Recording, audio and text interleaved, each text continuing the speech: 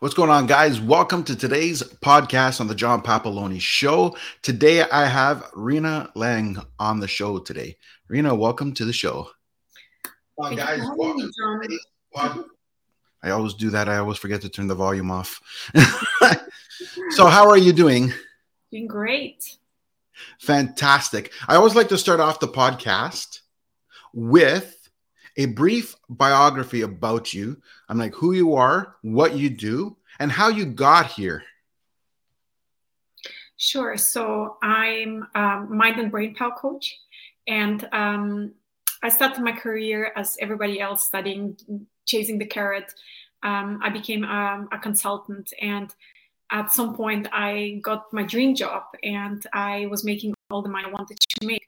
And then my mind and brain started breaking down. I started realizing that I was beginning to forget things. I would join client meetings and I would not know what was just discussed. So I used to go into client meetings and record conversations on the phone, listening to them. And I really started realizing that something was not right with my mind. And so this kind of like took me down the path of exploring the mind and the brain and just generally mind and brain health. Many people think they'll get to their 50s and then it's kind of like a normal way of doing things, that the mind and brain starts breaking down. We start forgetting more and more things. We live our lives using post-its and reminders and such, and it's just a normal way of doing things. But to me, it happened in my early 30s, so I didn't have the luxury of actually just waiting it out and maybe somehow trying to get to my retirement. I had to pivot and I had to do something about it. And so that's what kind of like took me on this journey for the last 7 years of exploring all kinds of different ways, learning techniques, modalities, and such to heal my brain. And I'm happy to report that I'm the smartest I've ever been. So, and that's what I would like to talk to you about, is about the mind and brain health and what you can do to help yourself too. Fantastic. I mean, that is great. I mean, you're right. And like, I think everything starts with the mind. So what I want to ask you is, I mean, obviously you said, that most people expect to get into their 50s and things are normal and, and that happened to you earlier, right? So like, I mean, growing up, did you ever see yourself getting into this kind of industry? Like, I came from the old traditional, go to school, get a good education, get a good job, and that traditional thing, and then you just work for 30 years at the same company, and we all know that's bullcrap today. But when I grew up, that was what was preached, and to be honest, a lot of people still preach that, and that's okay because that's the way we're programmed, I guess. But some of us, have woken up and have seen beyond those borders and want to create our own life, our own path, and want to help others. And like, what age did you did you see yourself going through the corporate America, or, like working that 9 to 5, or was it something like you always knew it wasn't for you? No, at some point I made conscious choices to get myself into it because I was promised the promised land of happiness, that I was going to be happy, because I think everybody who's listening to this livecast and everybody, all we want is just, we want to be happy. That's all we want. And that's what I thought I was going to get.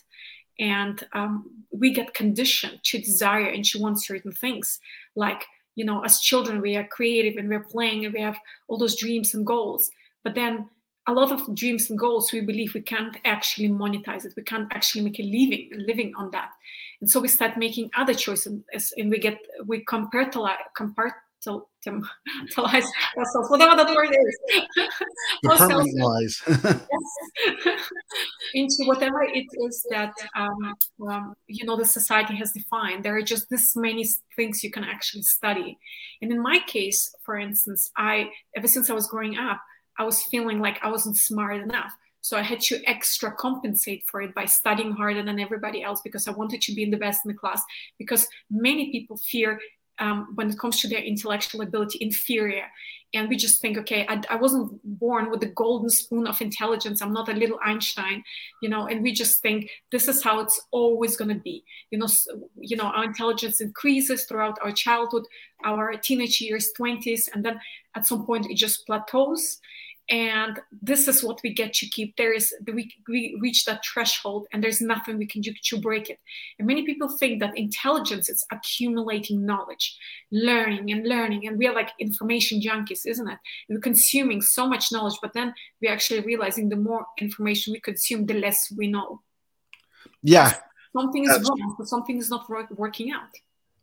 That makes sense. And that's the thing. Like what I found, what I'm curious to know is, because I mean, you always said that, basically you didn't feel that you were the smartest one, or, you had certain, it's almost like you were crippled by, or held back somehow. My curiosity is that how come you felt that way? Like what was the triggering factor that made you feel that?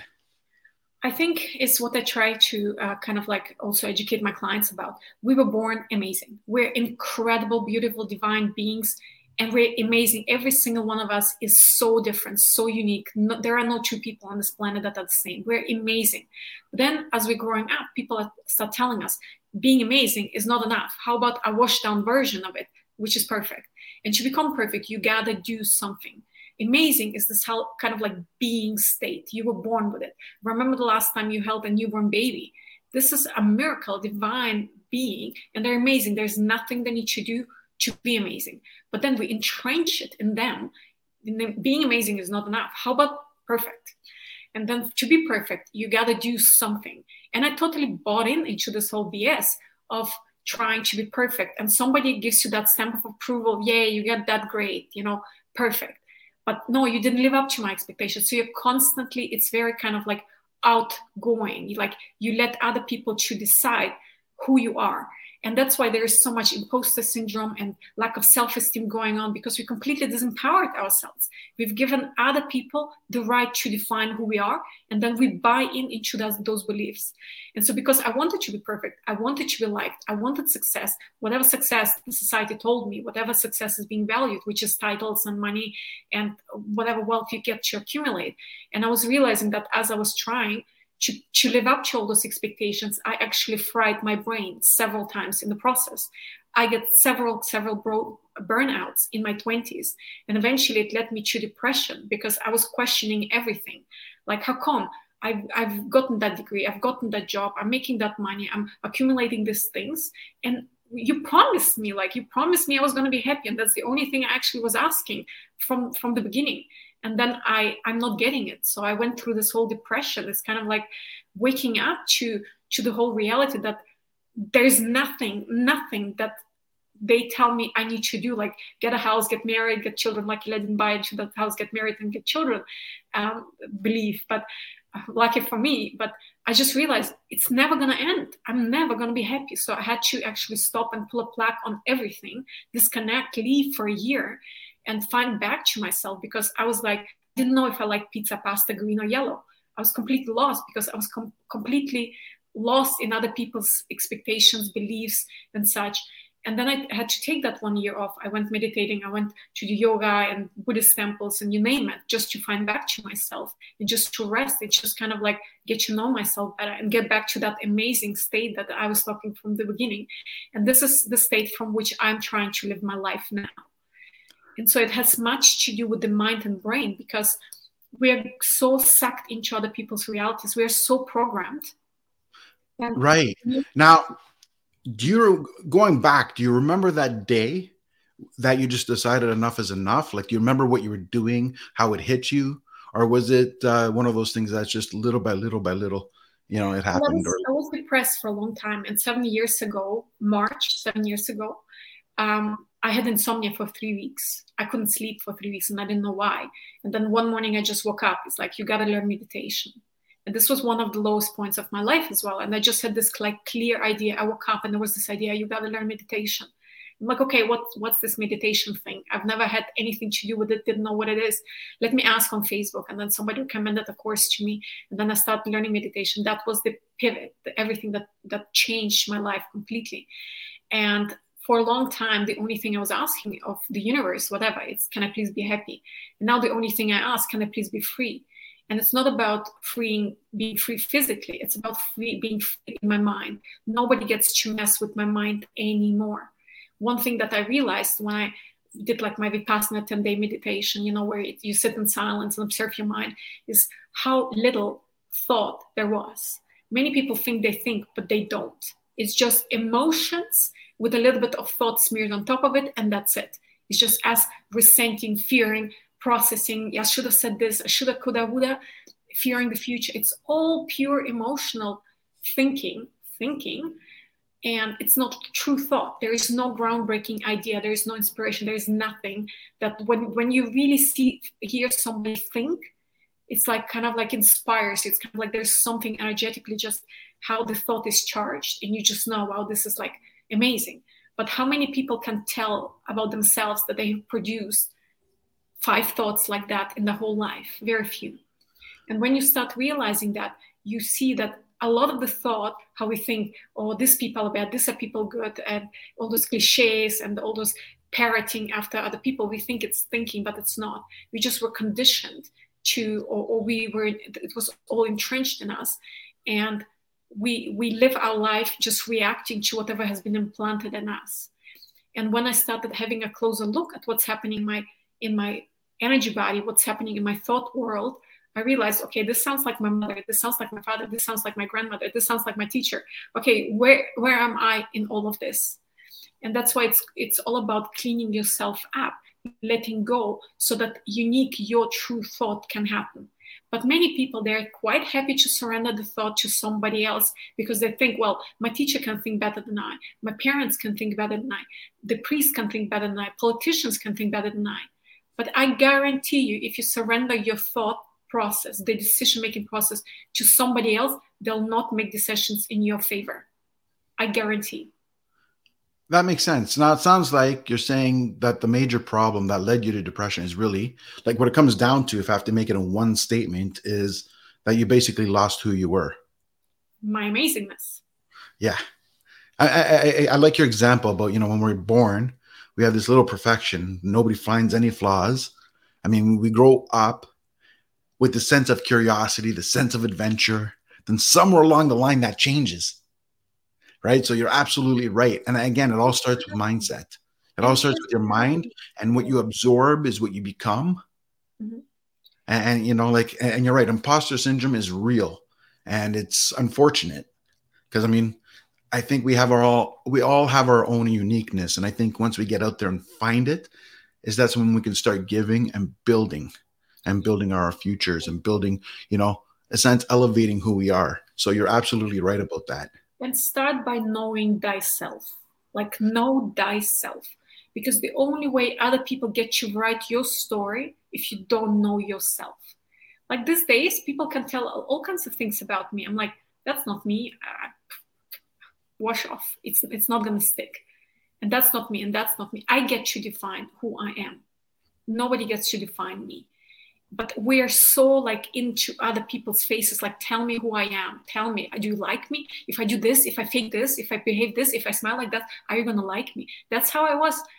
I was so intuitive. I was so perceiving of how people see me, how they feel about me, that I was anything and everything for everybody. Like for John, I'll be this. For my sister, I'll be that. For my friend, I'll be this. And I was nothing at all, because I was constantly playing that role. And some of you might be empaths, and some of you are maybe also very attuned to how people feel and think about you. And you're trying to be all these different roles, faces for other people. That's where you get exhausted. And that's where you, at some point, look at yourself in the mirror and like, who the hell am I? Am I the funny one? Am I the depressed one? Am I the needy one? Am I the strong one? Like, depending on who you are with, you're playing all those different roles. And that's losing yourself again. Which is true. The fewer people actually like you. That was the ultimate bottom line of the whole faking. The more I faked it, the fewer people actually liked me. And now the more I'm just like, I don't care what you think about me. This is the package. This is how I come. The more people actually like you, because then they say, oh my God, you're authentic. Yeah. Yeah, absolutely. Well, that's, a lot of people use that word today, authentic, as a buzzword. But the reality is, I think true growth comes when you start being real, when you start being authentic. So you're absolutely right on that. Now, let me ask you something. How did you come across this? Because typically when people Like when people come out of their funk or they start to wanting to change, getting the business that you got into isn't the normal traditional path that people just come across, right? Like they didn't just wake up one day and just say, "Hey, I want to help people with their minds. I don't want to. I want to start getting into coaching." Usually, you have like it's not the traditional path. Usually, something leads you to that. Like there's a catalyst that makes you find it. Something that How did you find this industry? Like, I mean, besides going through it, you went through it, so obviously you realized there was a problem. So But first off, I made the decision that I never ever want to work for anybody else. So once I made the decision, second thing, I wanted to monetize my gifts and skills. That's very important. The more you know yourself, the more there will be certain gifts and skills that you will start perceiving, and not necessarily like intuitive gifts and skills, not just like, okay, if I'm being myself and being a Star Wars geek is what I love, can I do a podcast on that? It's like, what is it that I geek out on? What is it that I love doing? And it's kind of like building a bridge back to your childhood, because I suppressed my childhood for like 15 years or 20 years or so. And all the things I used to do or loved to do when I was a child, it's kind of like I completely suppressed it. Like I'm grown up now. I'm doing the grown up stuff now. And I don't like drawing. I don't like writing anymore, And actually going back to discovering my own creativity and what is it that my unique creativity allows me to contribute to the tapestry of this universe, of this world, and rediscovering it. And that's the beauty of the 21st century. No matter what the secret little guilty pleasures you have that you do behind closed doors, whatever it is, everything can be monetized. Everything can be turned into something that you will find like-minded people who love it and who are more than happy to pay money for it. Find, discover it. And that's when I realized, I heard this statement many, many times, like when you do something that you're passionate about, that gives you joy, you never have to work in your life again. So everything is just like play, enjoy. And I couldn't quite understand what it meant. But in my case, when I started kind of like writing again children's book, letting the creative juices flow and exploring that thing. And that's one of the things that I highly recommend to anyone is claim back your mornings. Claim back your mornings. You cannot influence the day. You don't know what you're going to do in the evenings. But the mornings you can influence. If you need to get up 1 hour earlier to engage in whatever creative endeavor you want to engage, then do this. Carve out 20 minutes, 10 minutes. If you start your day on something that is like the cherry on the pie, don't leave the cherry on the pie until the end of the day. Do it in the beginning of the day. Whatever it is that you love, that will make you want to wake up in the morning, and you will be energized because you know something awesome is awaiting you, and you're going to be doing that. And that will actually also follow you throughout the day. If you're a business owner and you engage in your intuitive, like kind of like creative juices, they will keep flowing. They will keep benefiting you also throughout the day while you're working on your business. So basically, to actually land in whatever niche you land, whatever you decide doing, be it coaching, be it whatever other business, I always say you need to examine your life. Your life prepared you for whatever you're meant to do. You were meant to do. There is no need to look for something else and upgrade your skills and whatever. If you're already a certain age, 30 plus, whatever, you already have enough wisdom, enough information, even if you're younger. I mean, some kids start their businesses when they're like really, really young. But those of you who are a bit older, you already have enough information, enough experience, enough to start mixing and combining and start developing some sort of a niche, some sort of a product, some sort of a service around it. But you need to take your past life into your business. That would be my biggest advice. Take your past life into your business and maybe talk to someone, have a group together, brainstorm around it, see how it can be mixed and matched, because your life is so unique. Nobody has exactly that point of view, that experience, those skills like you have. And I guarantee you, in today's world, you will be able to sell it. You will be able to sell it. You will be able to find people who are like-minded, who will be inspired by it. And maybe it's the challenges that you've experienced, like me, like the story that I've told you, me struggling mentally and like no focus, procrastinating, drinking coffee for an hour before I was ready to open my very first email, forgetting what was discussed, thinking I'm the stupidest person on the team. But then out of that pain, out of that challenge, I had to do something about it because I was still so young. And I needed to find a way. And I'm like, okay, if I don't heal my mind, this is game over. there's nothing I will ever be able to do because I can't wait. How I'm supposed to make money, how I'm supposed to survive, and it forced me to look into it and find ways and experiment. And actually, the way this niche came about is when I read the book Stealing Fire. And I highly advise you read that book, because when I read that book, I realized we're entering the mind and brain hacking age. This is what the 21st century is going to be all about. It as more and more of us, we're moving into this whole like space of where we're selling our knowledge, our know-how, our experiences. The money is being made here. As we're moving more and more into that space, many people think, okay, well, I'm stuck in a job I hate, but in a few years I'm going to retire, and then I'm going to like start a new business, and I'm finally going to do what I want to do. Guess what? The mind starts breaking down, and they become completely irrelevant because the world is shifting and changing so fast. Every day, look how much the world has changed just in the last 2 years. What else is going to happen to us? We don't know what the future holds. But what I know is that you must start taking care of your mind and brain today. Not like when you turn 50, because the studies show that people who have Alzheimer, dementia and such, the brain starts breaking down 30 years earlier. If you think you'll wait until you are 50 and then you're going to start taking care of your mind health, think again. It happened to me in my early 30s. It might be happening to you already. You just don't know.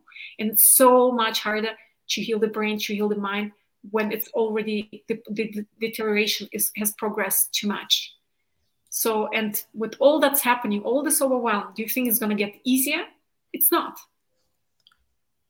No, for sure. I mean, I believe you're either growing or you're dying in life. There's no staying the same. There's no coasting. And when you don't make a decision, that is making a decision, right? So what do you need the most for growing? What is it that you need the most for growth? Action. You need your brain. Yeah. Well, for action, you need your mind and you need your brain, because otherwise there is no action. Yeah. You have to decide to do something and then do it. That's what it comes down to. But you have to be in the right mindset. Otherwise you won't. So that's what it comes down to. Now, you're saying, you're talking about schedules and stuff in the morning, which made me wonder, what does your typical day look like?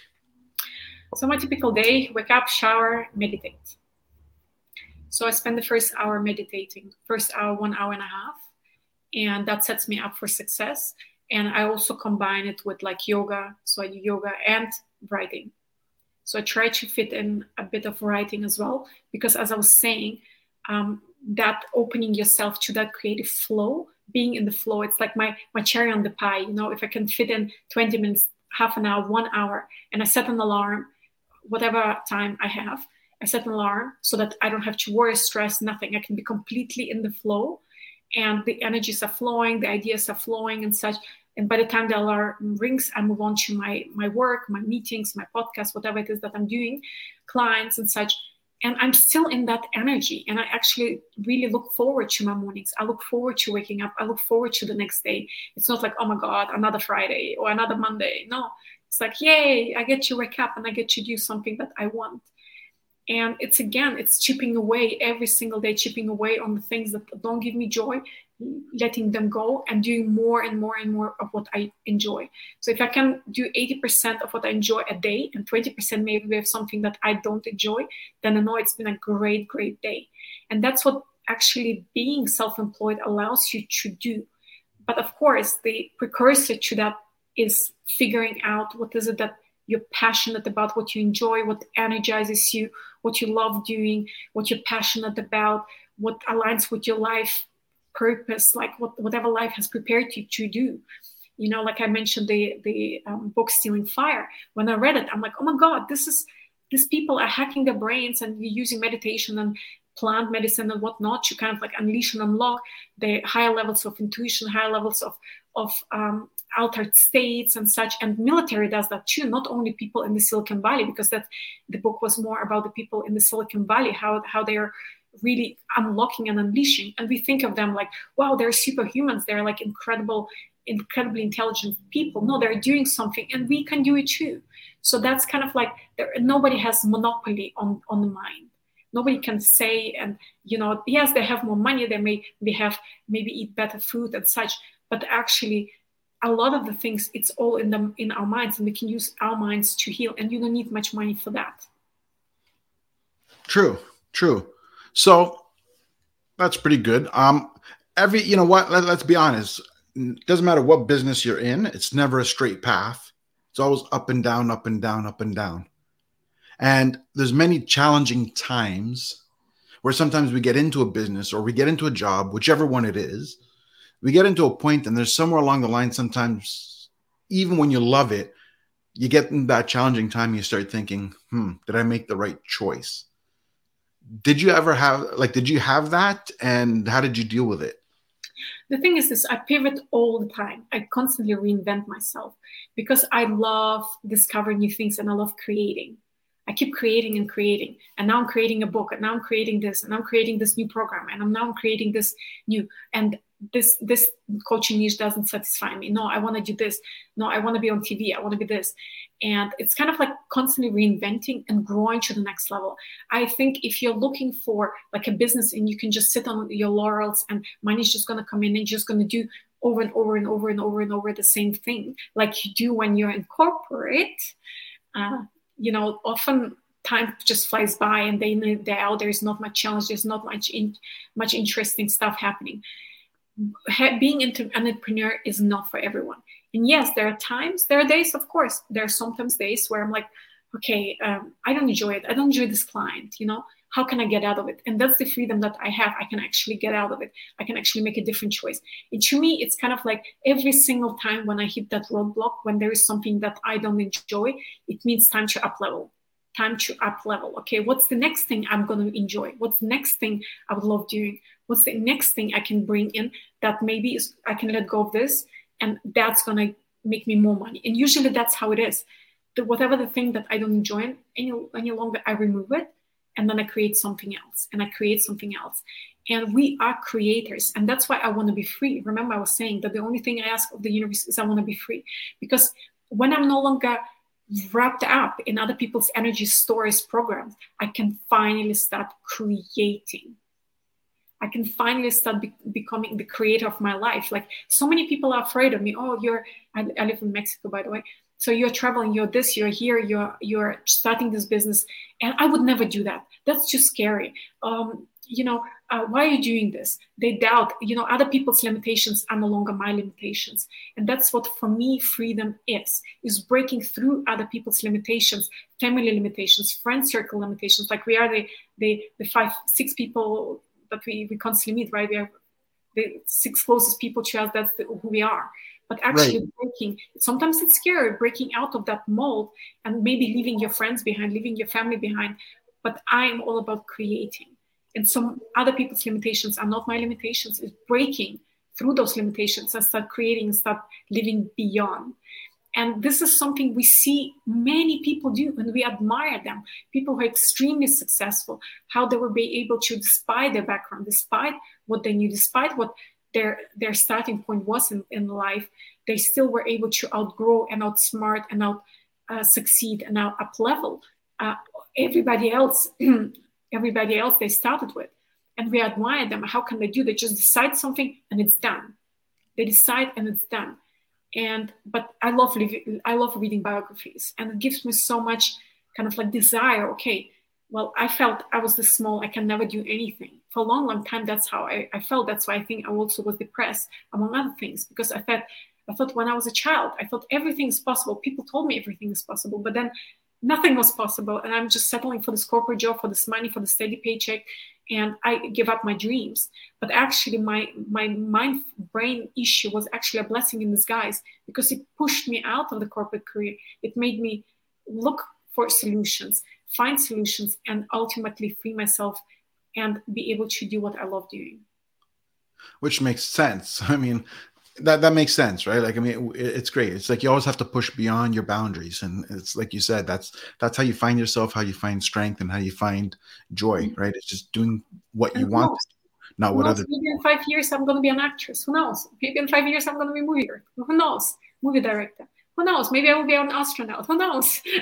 I just don't see myself. I think I'm going to change my career several times still, depending on where my interests lie. And that's the beauty. When you are in that space of creating, you create something new and you experience your own creations. You're like, okay, what does it feel like? What does it feel like having a family? Let's check it out. What does it feel like being an astronaut? Let's check it out. What does it feel like being a millionaire? Let's check it out.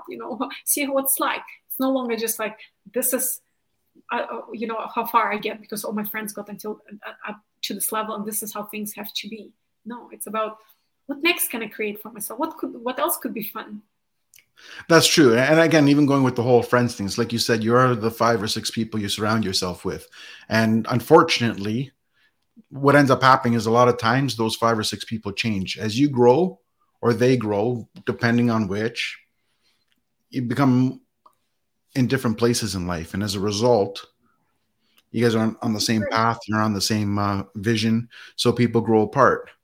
I mean, it can go just beyond friendships. It can go, like you said, family. I mean, it can even go in marriages. I mean, like divorces are extremely high. Why? I mean, nobody got married to say, hey, I'm going to be here in 10 years and I'm going to go the opposite path you did. Right? Like that doesn't happen, but it does happen. I mean, like nobody thinks it could happen, but sometimes somebody's more ambitious than the other person. And you see, by growing beyond, you actually give other people permission to grow beyond too. Which means that, for instance, outgrowing other people.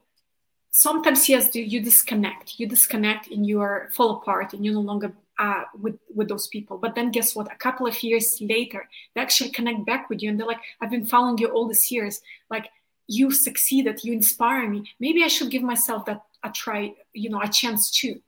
And eventually, a few years later, when they've lived that kind of like life and they fell behind, eventually they get inspired to follow you, to connect with you and see, can you help me? How did you get there? And I see myself as an inspiration. The more I give myself permission to grow beyond, the more I give other people's permission to do the same. So that's the beauty about it. For sure. Now, everything comes with habit. Cable, my battery is running low, but I'll be listening to you. Sorry. I can hear you still. Oh, no worries. Yeah. All I was going to say was that a lot of times change in habits, change comes, through changing your habits. So I was just going to ask you, what are some of the habits you created and how did you get into creating the habits? Well, first off, what is a habit to you? To me, habit is a conditioning. It's a routine. It's something that you do. And I'm not a big fan of habits, to be honest, because it's again kind of like putting boxes around yourself. You have to keep yourself in check. You have to keep yourself routine. What I am advocating is actually unleashing yourself. What many people don't know is that energy crystallizes. Energy crystallizes. A lot of those thought patterns, they crystallize. That's why the world doesn't change, because people change. The world changes because people die. And we see it so perfectly in the world we are having right now, how people are polarized in opinions that aren't even theirs. These are opinions they picked up sometimes in their first 7 years of life, and now they're 70 years old, and they're still running the same broken LPs. That's why when we look at children, for them it's like, your truth is correct and my truth is correct. They can reconcile, they can see different points of views, because for them there is no polarity. As we get older, we start, our mind slows down because of that energy. It crystallizes in your chakras, it crystallizes in your mind, and we start seeing everything black and white, right or left, yes, no. And talk to somebody who's a bit older, maybe 70 plus, talk to them, and you will easily see what I mean. And so it happens to us. And actually, these habits, to me, it's kind of like, I get up every day at 6 p.m. And if I wake up at 6:05, the world is going down, right? It's not about habits, perhaps. It's about unleashing yourself, breaking down those habits, breaking down whatever molds, whatever energies there are, and making your energy fluidic again. That's why in Buddhism, they advocate like the childlike mind. What is a childlike mind? A childlike mind is very flexible, fluidic, open, thinking out of the box. Nothing, there is no right and wrong. Everything is possible. It's not conditioned. So to me, when you are in that childlike mind. The more you unleash, the more you heal yourself energetically. Your mind becomes very, very fluidic. And at the same time, the more authentic you are, you just know what's right, what's wrong, what's good for you, what's not. You start making choices for yourself. Like, if I eat this, I see my body is not feeling well. Maybe I should stop doing that. And you're no longer kind of like wrapped up in your emotions. A lot of our bad habits, they're just an expression of some sort of an unhealed trauma, something that has happened to us and makes us do things to our detriment, not to our advantage. And that's why I was saying, very few people think it's all about emotions, traumas, past, future, fears, stress. And then we are self-destructive when we're in that state, and that's something that I definitely was seeing happening to myself also when I was going through my depression. My relationship were terrible. I had lots and lots of relationship issues, and I had all kinds of bad habits, like, not talking to people when they upset me and such. But slowly but surely, the more I healed myself, I just know, it's not about habits. It's about knowing what's right for you and what's not right for you. It's right for me. I feel better if I get up at 6 a.m. and I do my meditation. I just know my day is going to be so much better. So I make choices to my advantage. It's no longer like self-destructive. I have to force myself. And that's why many habits, they actually don't stick, and we don't actually continue with those habits. We give up and we beat ourselves up. We feel horrible about ourselves, but then actually analyze that habit. Was that habit actually in the first place to your advantage based on your state of consciousness that you're in? Maybe perhaps that habit wasn't a good habit in the first place. Yeah, but again, there's still habits. I mean, like, for example, you said you woke up and do meditation every day. That's still a habit. It doesn't mean it's a bad habit, but it's still a habit. And maybe it's a habit that you chose, not a habit that you're forced to do, but it's still a habit, right? But for instance, if I don't wake up at 6 a.m., and there are days I wake up at 7 and I don't meditate, I don't beat myself up. No, of course not. I mean, creating a habit isn't about beating yourself up. I mean, when it doesn't happen, but the idea is that like the way I view it, and again, like you said, there's no right or wrong. This is what's right to me, right? Is that when you like the purpose of creating a habit is to create a good habit, like you're trying to strive for improvement. So you're going to do something and work on something regularly to improve, such as, for example, going to the gym. I'll take an example. I hate going to the gym. I absolutely hate it, but I know it's good for me. But then once I get used to it, and when I got into a habit of doing it, I actually started feeling bad not going. If that makes sense. So that was a good habit I developed because I think it'll bring me the results that I want. Right. So I think there's certain habits that have to be created. But again, you're right about it's about choice, because you can choose to not do it. You can choose to not worry about it. You can choose, to make it a big deal or not make it a big deal. It is a choice. But a habit is something repeated daily or weekly or whatever frequency in order to achieve a certain goal. Yes, which is again how you create your life, by choosing.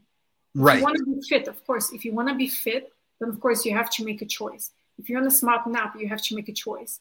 If you want to live longer, you have to make a choice, right? And you have to start creating. If you want to have better relationship, you have to make a choice. And that's the thing. Many people, they sit on 2 chairs and they don't choose. They would rather, like I was saying, they would rather have somebody else choose for them, decide for them, give that power to somebody else. God, tell me what to do. Universe, my spirit guides, whatever. I hear that all the time. I'm like, how about you choose? Forget about anybody else, like politicians, your parents, whatever. But many people are afraid of making that choice. They're afraid of what they would give up, and which is mediocrity. But that is a choice. I mean, you're choosing to let someone else dictate what happens to your life. Things happen to you. It's also a choice. Not choosing is also a choice. That's what I mean, right? So you're either choosing, like your choice is either, choosing for you, or something's happening for you, or something happening to you. And based on your choices, which one it is. Not making the choice, you're letting things happen to you. Which again kind of is going back to what we were talking about in the beginning, disempowerment. How many ways have we disempowered ourselves since our childhood? We've given other people so much power over us that making a choice is scary because we don't know what it feels like to actually stand up and just say, enough. I'm going to start saying no so I can start saying yes to me. And it took me also a few years time to actually get up, because many people are too afraid what it means, like really being, setting yourself loose and stepping into your power. They're afraid of their own power. They're afraid of their choice. They're afraid of making mistakes. They're afraid of being punished. They're afraid of not being loved. There are just so many fears, so many fears. And definitely that's something that I was going through for a long, long time. Even though I'm still an action taker and make my decisions and such, but still it was hard. Fighting the fear. Right. That's true. Yeah. Well, exactly. Well, whatever I fear the most, that's what I need to do, because I know great breakthroughs are behind that fear. Behind that fear. Every time I'm somewhere standing just in front of a cliff and I know it's time to jump and I know I have a choice to go back to safety or jump, I know if I jump, I'll up level. And right. Now it's like getting addicted to that up leveling, and what else can I create? What else can I experience? What else can I choose? What else can I bring into my life? Yeah. Well, again, it goes back to what I'm saying with the business being up and down, right? So just like I asked you before, there's certain struggles. How did you overcome them? But now I'm going to ask you the opposite. There's points in time where things are going the way we expect them to go, or better. What was the moment you had where you go, aha, you know what? I'm in the right spot. I made the right choice. Every time I do these things, I share my message, I talk to people, I feel like this is where I'm meant to be. This is what I'm meant to do. You just know you're in the right place, saying the right things, doing the right things. And that's when you have those moments at least once a day, when you're just like, I was meant to be here. I was meant to have this conversation with you. And I'm learning something, and you're learning something, and maybe the listeners are learning something too. And you just know this is what I was made for, and I'm good at it. It's just literally at the end of the day saying, I'm so good at it. This was awesome. Like, I was in the flow. I nailed it. This was great. And when you have more and more of those moments where you're just like, wow, I'm so awesome. Like, I am freaking amazing. Like, this was awesome. When I have those moments, and I have them most days, then I know, okay, I'm in the right spot, doing the right things. Whatever challenges are coming my way, I can handle everything. No matter how hard it gets, I'm still going to be around tomorrow. I'm still going to be here. And all those challenges, they're just helping me. They're just adding another story to my repertoire of all the stories that I have that I can tell, that I can write a book about. This is what makes me interesting. These are the things that I can help others with, because I get to figure it out. Life was never meant, life is not suffering, right? It's not suffering, but life never meant to be super easy and super smooth ride. When life gets too easy, probably it's time to check out. Maybe the death is near. I don't know. But when I know I have challenges and I'm going through them, and I up level, then I know I'm still growing. I'm still alive. And once you overcome the next hurdle, the next challenge, you're like, I've grown. Like, when this comes my way next time, this is gonna be like easy peasy. Right. That makes sense. I believe in gratitude, right? I mean, you have to appreciate where you are today. And I believe in celebrating every win, like even if it's a little one, because if you celebrate every win, you're always in that positive mindset. Well, that's the interesting thing. I've struggled for so long actually celebrating my wins and celebrating success and allowing prosperity, allowing things to be easy. Just allow. We're just so used to life has to be hard, and we don't deserve, and shit happens, and it's okay. Shit can happen, but good things cannot happen. Like how just not allowing this, not receiving, not accepting, not being comfortable with it. We're just so conditioned to life has to be bad. It's okay if another shitty day. It's okay. I'm so used to it. We're so used to mediocrity. We're so used to challenges. We're so used to things being just bad, and just things having it easy and things happening and succeeding. It's so new. It's so scary. That's why we self-sabotage so much. It's so scary, and we knock ourselves down. We're the first to sabotage. Oh my God, I'm making finally the money I've always wanted. Yay, my mind is breaking down. Or something else is breaking down. Or somehow we create chaos in our lives again, because that's where we feel comfortable. Sitting in the mat, sitting in the chaos, having all those difficulties, relationship troubles, so used to it and so conditioned that Right. how can we create those habits? And yes, gratitude is a good habit. Going back to the habits, like just feeling, noticing throughout the day all the amazing things that went on this day. Not just the bad things, but the good things. Oh, somebody gave me their parking lot, or my mother called. Oh, there was some money. Oh, any client, or this. Oh, somebody sent me a nice message. Somebody congratulated me for my birthday. Whatever it is, just noticing, paying attention to it, having some sort of gratitude journal. I actually had to buy a gratitude journal so that I can keep track of all the good things that happen my way. And that's how you slowly polarize yourself in seeing just the good things. So it's no longer cup half full, it's or half empty, Right. right? Right. You're conditioning yourself, or training, educating, acclimatizing, isn't it that word? Acclimatizing to the new reality. Yeah. Yeah. Yeah. You're right. Absolutely. So I agree with you there, and that's the thing, right? It's what can I say, right? I mean, like it goes back to what we've been saying this whole podcast. It starts with the mind, and then it Mhm. builds out everywhere else. And So with, perhaps one suggestion that I can make yes, here, some of the tools that you can start doing today. I highly advise, if you're not doing this, start journaling. Start really journaling. I picked up this. I was journaling throughout my entire life, but ever since second grade. But basically, in the last 2 years, I read a book called The Artist's Way, and it's one of the most excellent ways to actually unleash and unlock the creative potentials that you have. And it's part of that kind of like idea of know thyself.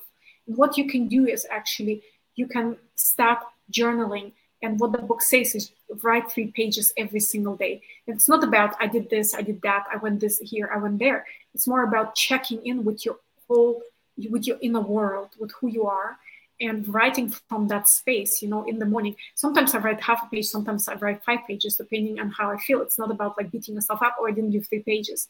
But basically, it's checking in and writing from that kind of like emotion that you're feeling, whatever the predominant emotion is right now, and writing it out and giving it voice, space, place to tell you its story.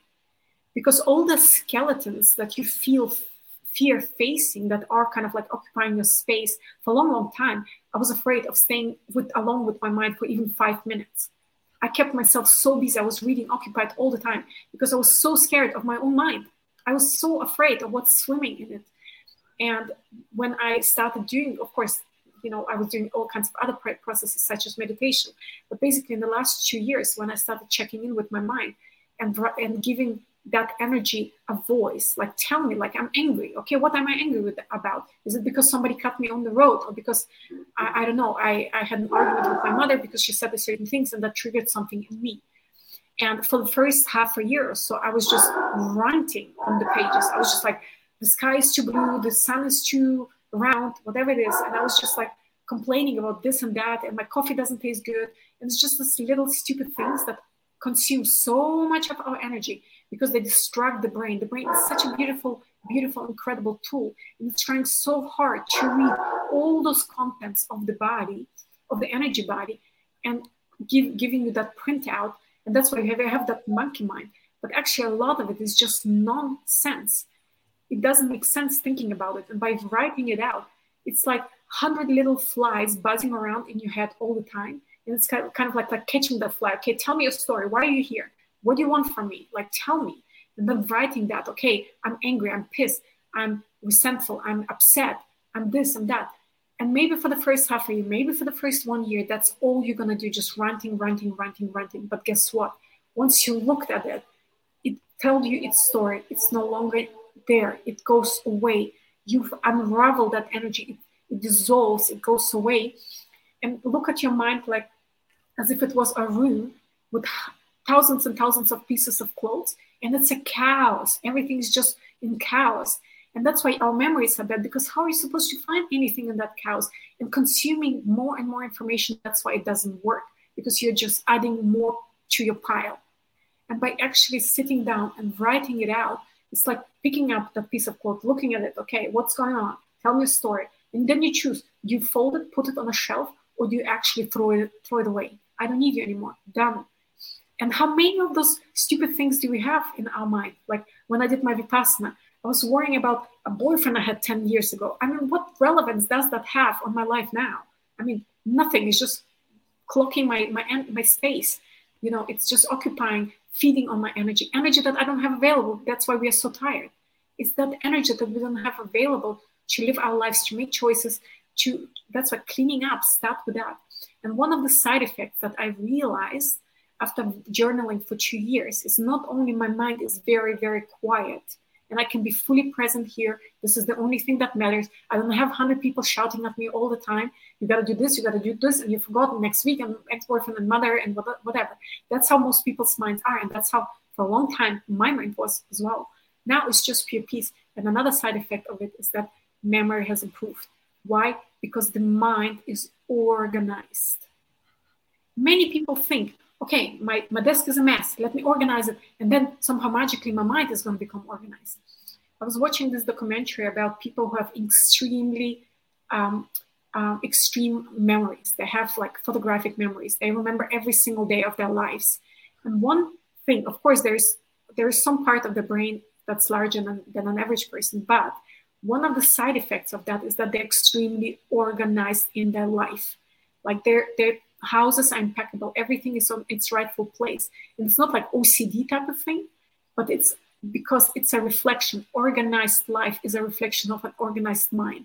If your life is in chaos, you cannot find anything, you cannot remember anything. It's a reflection of your mind. By journaling, by looking at all those emotions, by dissolving it, you have more space finally to start thinking, and your mind gets organized. You can find everything better.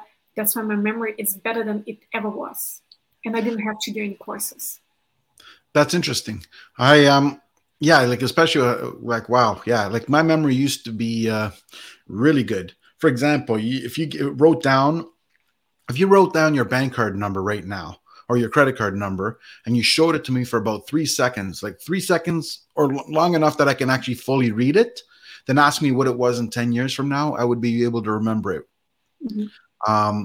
As I got older, that changed. But when I was like, yeah, even in my 20s, I remember when I used to have my business, my marketing business, and customers would come by to pay.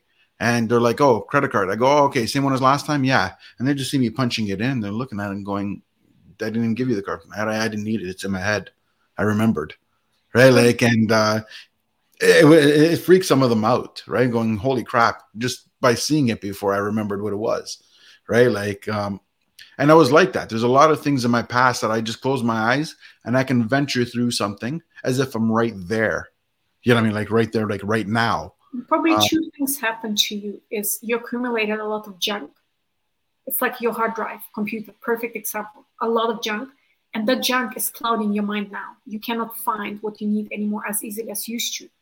And as we get older, we had a lot of junk files in a lot of open tabs and whatnot, and they're still occupying our brain, and our brain is the most stressed organ in the body.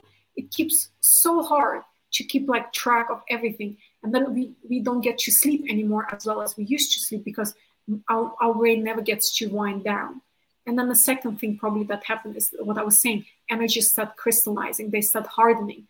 That's why the mind is not as fluidic and as flexible. Probably if you tuned in, it kind of like felt into your mind, and compared it to how your mind felt before it was maybe like a feather, very light, very flexible. And now it's more like a rock, like hard and kind of like heavy and just sitting on top. And it's kind of like you're trying to navigate that somehow, live life, but it's no longer as what it used to be. It's kind of like no longer working to your advantage.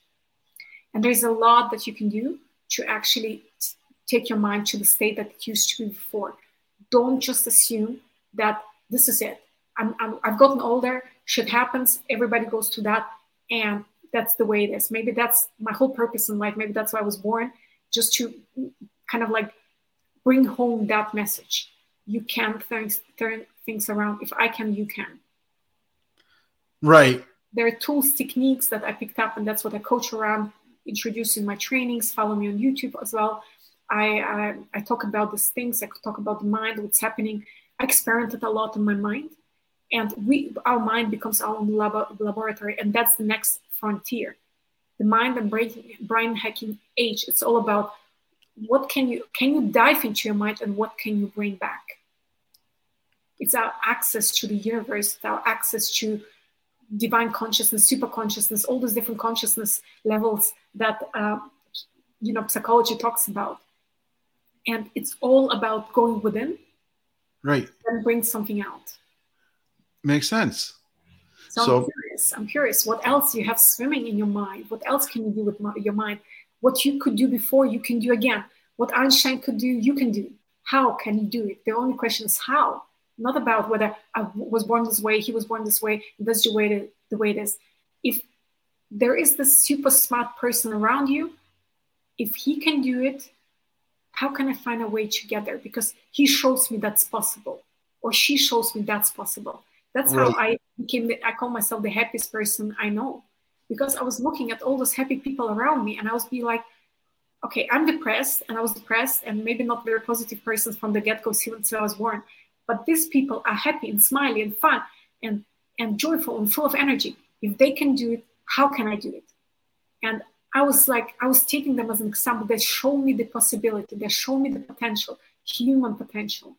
And they inspired me to strive, to figure out, to find ways to get where they are. And now I'm happier than they are. And I'm like, okay, come, I teach you now how I did it. And that's the beauty of it. The same is with intelligence. If somebody is on this planet as a genius, how did they do this? I don't buy into this whole thing that this is just the way we were born. I think they did something, be past lives, somewhere before. They did something to be who they are, to get where they are. And if they can do it, I can do it. How? That makes sense. I get it. And the more you ask the question how, the more ideas will flow, opportunities will come, people will come tell you, books will drop into your lap. Just start asking that question. If you ask, you shall receive. Makes sense. And I can tell you like to read a lot. So how many books do you read each year? Usually I read like 5, 6, 10 at the same time.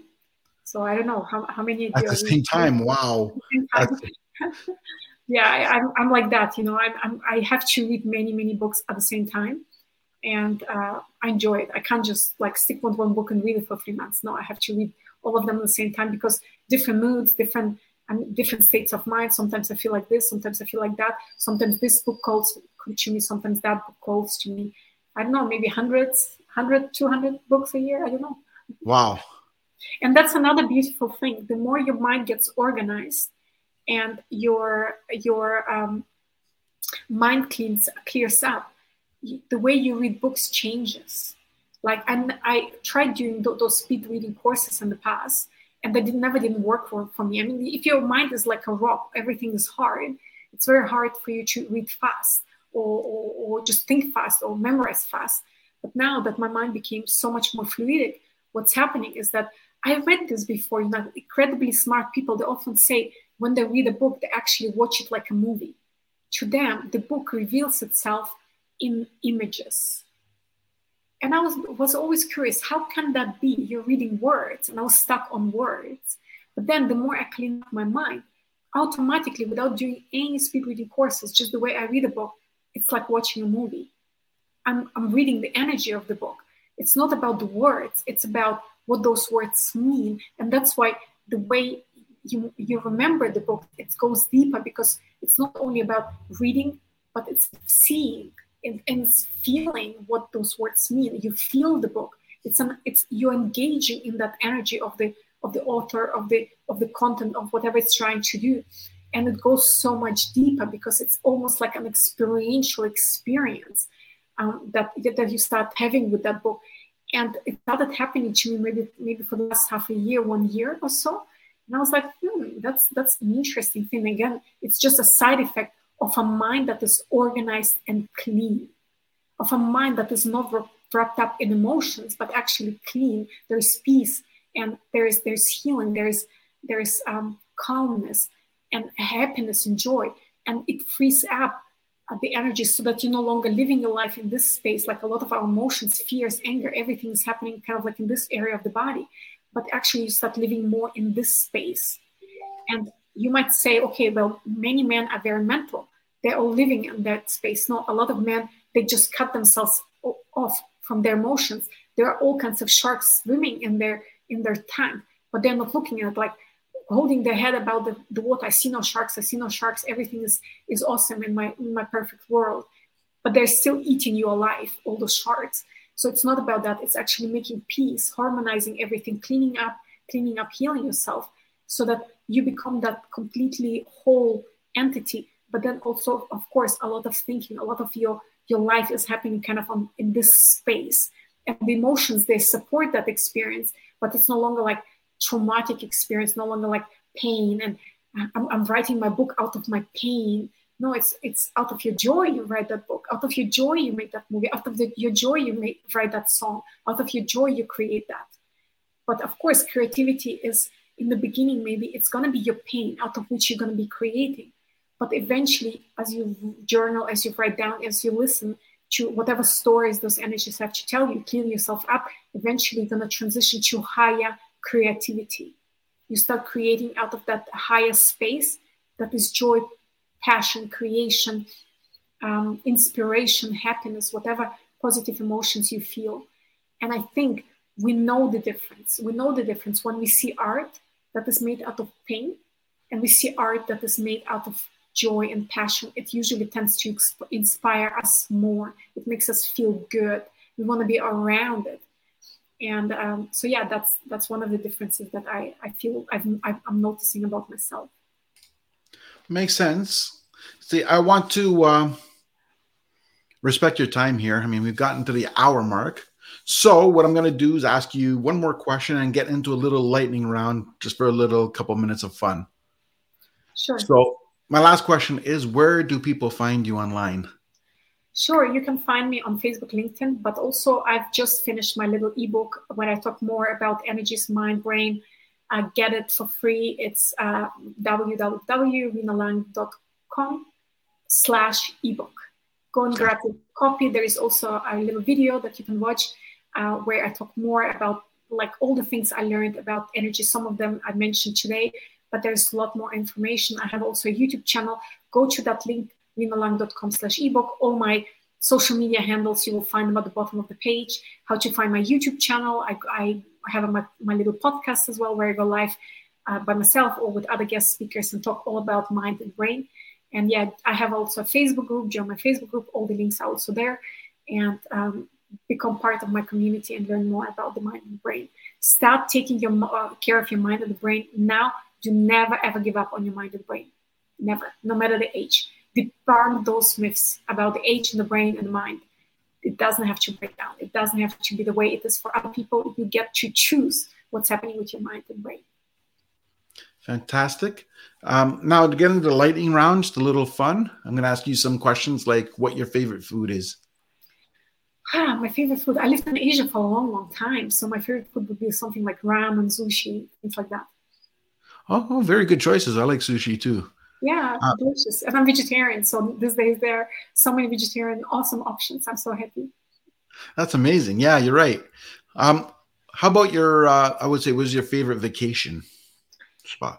My favorite country on the planet is Mexico. That's why I'm here again. And so I always love coming here. Any place in Mexico. Mexico has so many beautiful places. I also love Brazil. So they're very close by, but Mexico would be always my favorite. Yeah. That's good. That's interesting. Okay, it makes sense why you're there. That makes total sense. I got to make my way out there too one day. Like it's sure. Keep saying it's so nice. Food is great. Weather is nice. Sun is shining. Life is easy. Yeah, it's true. Now, favorite podcast. Favorite podcast. Actually, I'm learning Portuguese now, so there are a couple of my favorite podcasts that I'm listening to because they explain to me all about Brazil and such, and it's all Portuguese. So there are a couple of them. I wouldn't want to pinpoint one of them above the other. So usually it's just Portuguese podcasts. Yeah. Awesome. Okay, that makes sense. And lastly, I would say, what's your favorite book? Although I kind of have an idea what you're going to say. Favorite book. Lately, I really enjoy, and I've read it many, many times, is The Surrender Experiment by Michael Singer. Anybody who is a business owner, get your hands on that book. To me, I read it once a year, every year. Get the audiobook is amazing. Get the audiobook. And I think any business owner should read the book because it really sets you up for success. Really sets you up for success. Such a great read. Always get inspired, always get new ideas. It straightens me out. Whenever I get too stressed, too bogged down by something, lose my perspective, lose my goal, lose my purpose, whatever is happening in my world, when I read that book, it's like there's just one thing that matters, and it's creating and experiencing my creations. Beautiful book, read it. Fantastic. I want to say thank you for being on the show. It's been incredible. You're welcome. Thank you so much for having me here. If you like this episode and you want to see more, subscribe to the link below.